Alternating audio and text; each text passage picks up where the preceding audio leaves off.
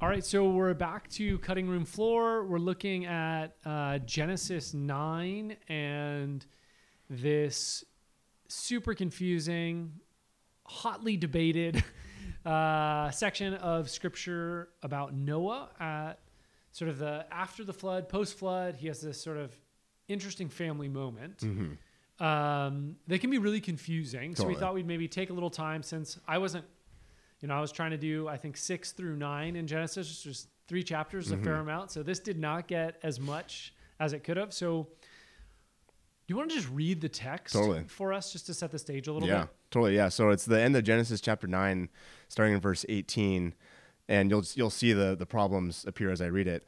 Verse 18 says, "The sons of Noah went forth from the ark, were Shem, Ham, and Japheth. Ham was the father of Canaan.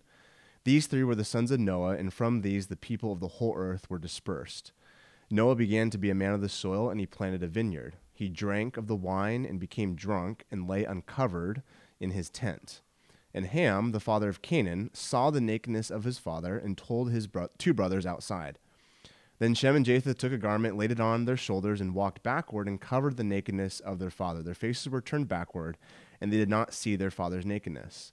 When Noah awoke from his wine and knew what his youngest son had done to him, he said, 'Cursed be Canaan. A servant of servants shall be to his brothers.' He also said, 'Blessed be the Lord, the God of Shem, and let Canaan be his servant.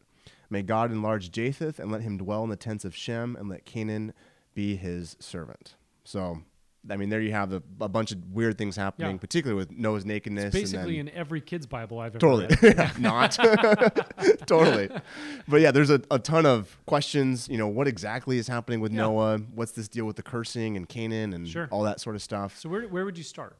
Yeah, so maybe just to start kind of big picture, let's start with like how not to interpret this passage, because I think because it has been interpreted really poorly throughout church history, especially kind of in really honestly in America and in Europe and whatnot. Okay. But specifically, how not to interpret it, I would just call this the racist interpretation. Okay.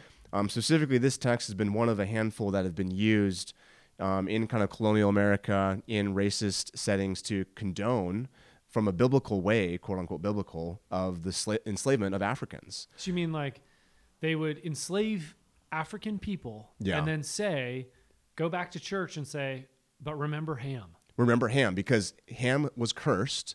And the kind of the logic, if you will, of this is that Ham and his descendants more or less are Egypt, Cush, in the African region.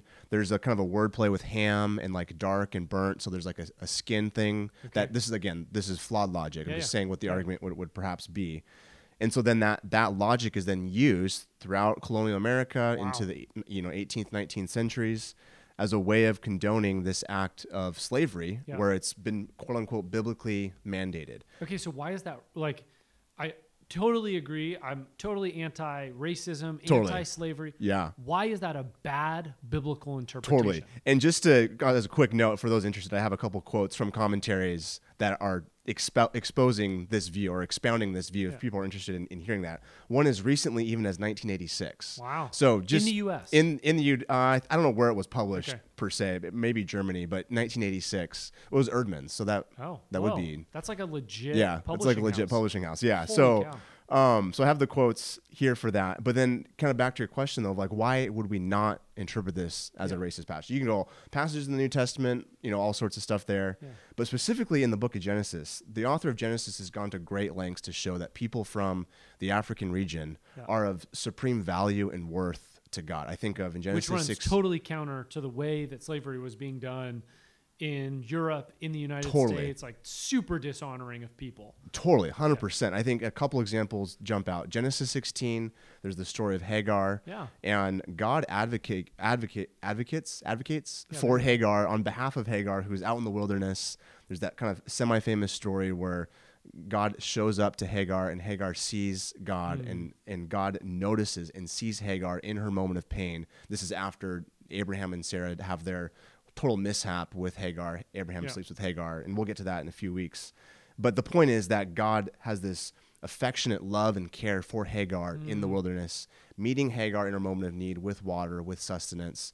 So there's that story. And then there's also, when you get to the end of Genesis 48, the author of Genesis takes essentially a whole chapter to have this moment where Jacob, the patriarch, blesses two of Joseph's sons, Ephraim and Manasseh. Okay. Now, Ephraim and Manasseh were the two sons of Joseph from the time that Joseph was in Egypt, and Joseph had married an Egyptian at that point.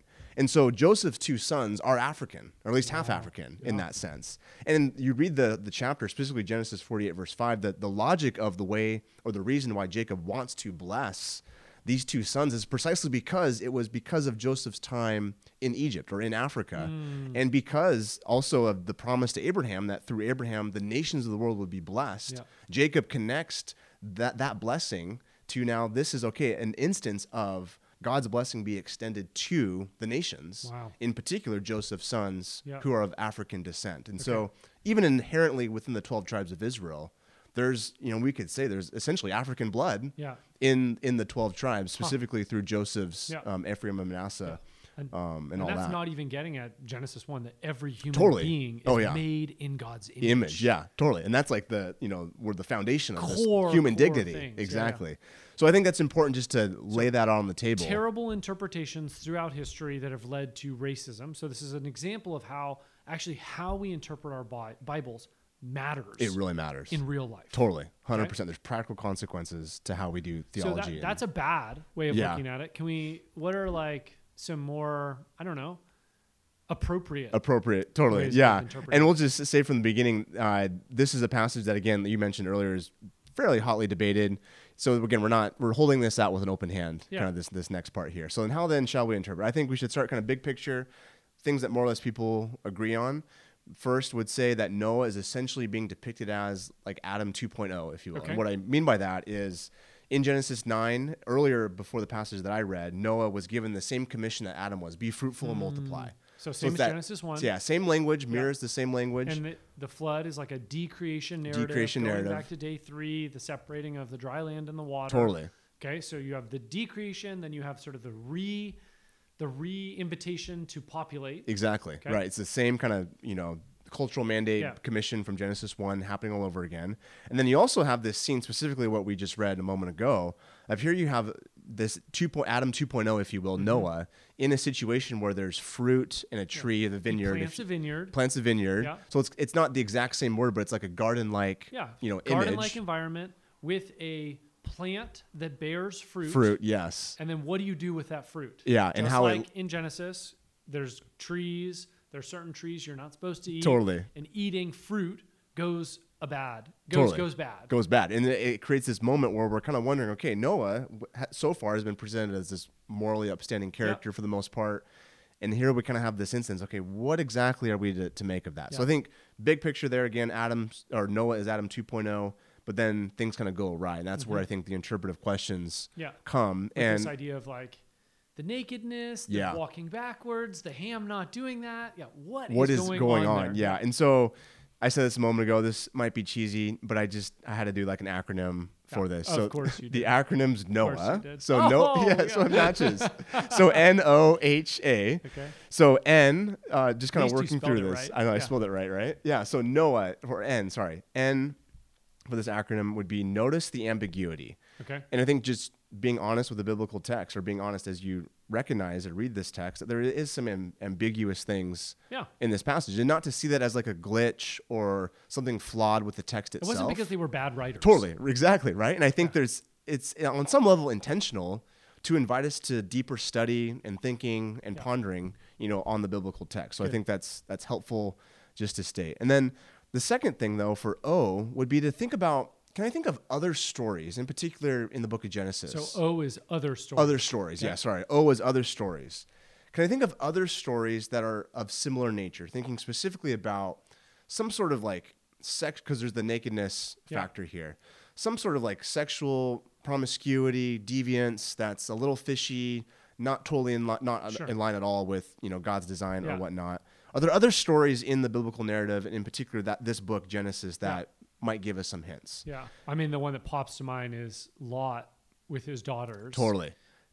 Post Sodom and Gomorrah. Yeah. So this is Genesis 19. So this is, again, there's a lot of parallels here because Lot, there's wine involved, there's drunkenness involved in that story. And so for those not familiar, Genesis 19, Lot, Abraham's nephew, has these two daughters, and these two daughters kind of conspire together to have this. It's in the Bible, to have sex with their father in an attempt to produce offspring so that their seed, their family line, can continue. I just interrupt for 1 second? A lot of people think the Bible is like this like holier than thou kind of book. It has some really like the epitome of human evil and sin and just brokenness is also depicted. It's here. all there. Yeah. Like it is not just sort of like glossed over and beautiful. Like there's some really rough stuff in the Bible. 100%. Sorry. I think it's important to say. Totally. In Genesis 19 and even Genesis 9, the passage we're talking about, are great examples of that. Yeah. And so I think kind of connecting it back with Genesis 19, his two daughters, Lot's two daughters, and Lot himself with Genesis 9, kind of the logic of this section here, of kind of this approach, would be to say, okay, if Genesis 19 is in some way going to shed some light on Genesis 9, perhaps then what's happening, this is kind of the logic of a view, is that perhaps Ham, in a similar way to how Lot's daughters were more or less kind of raping or taking advantage of their father Lot, perhaps Ham is somehow taking advantage of Noah. Mm-hmm. And that's sort of the kind of the grotesque thing that Ham is doing. That leads to his curse. Exactly. So it wasn't simply he walked in and was like, oops, and then walked out giggling. Totally, exactly. Like, so there's the logic would be there's more going on in that phrase, seeing the nakedness of one's father. That there's maybe like in Hebrew, sometimes when you know someone, it's more than knowing their name. Yeah, there's like a sexual component to that. Exactly. So maybe there's something like that going on here. Totally, 100%. So that's kind of one plausible view, and that kind of goes under the O of other stories, just kind of getting us in the ballpark of other stories that can help interpret what's happening. N-O, now we're at A. At A, and so A would be activate the hyperlinks. This is kind of getting more granular, more technical, with like key phrases in the passage we're looking at. And so specifically thinking about, okay, there's this interesting phrase we mentioned, the nakedness of the father, the nakedness of Noah. Yeah. Does that phrase appear elsewhere in the Bible, and specifically throughout the Torah in particular? And the answer is yes. Yeah, I was going to say, I hope you're not asking me to link it.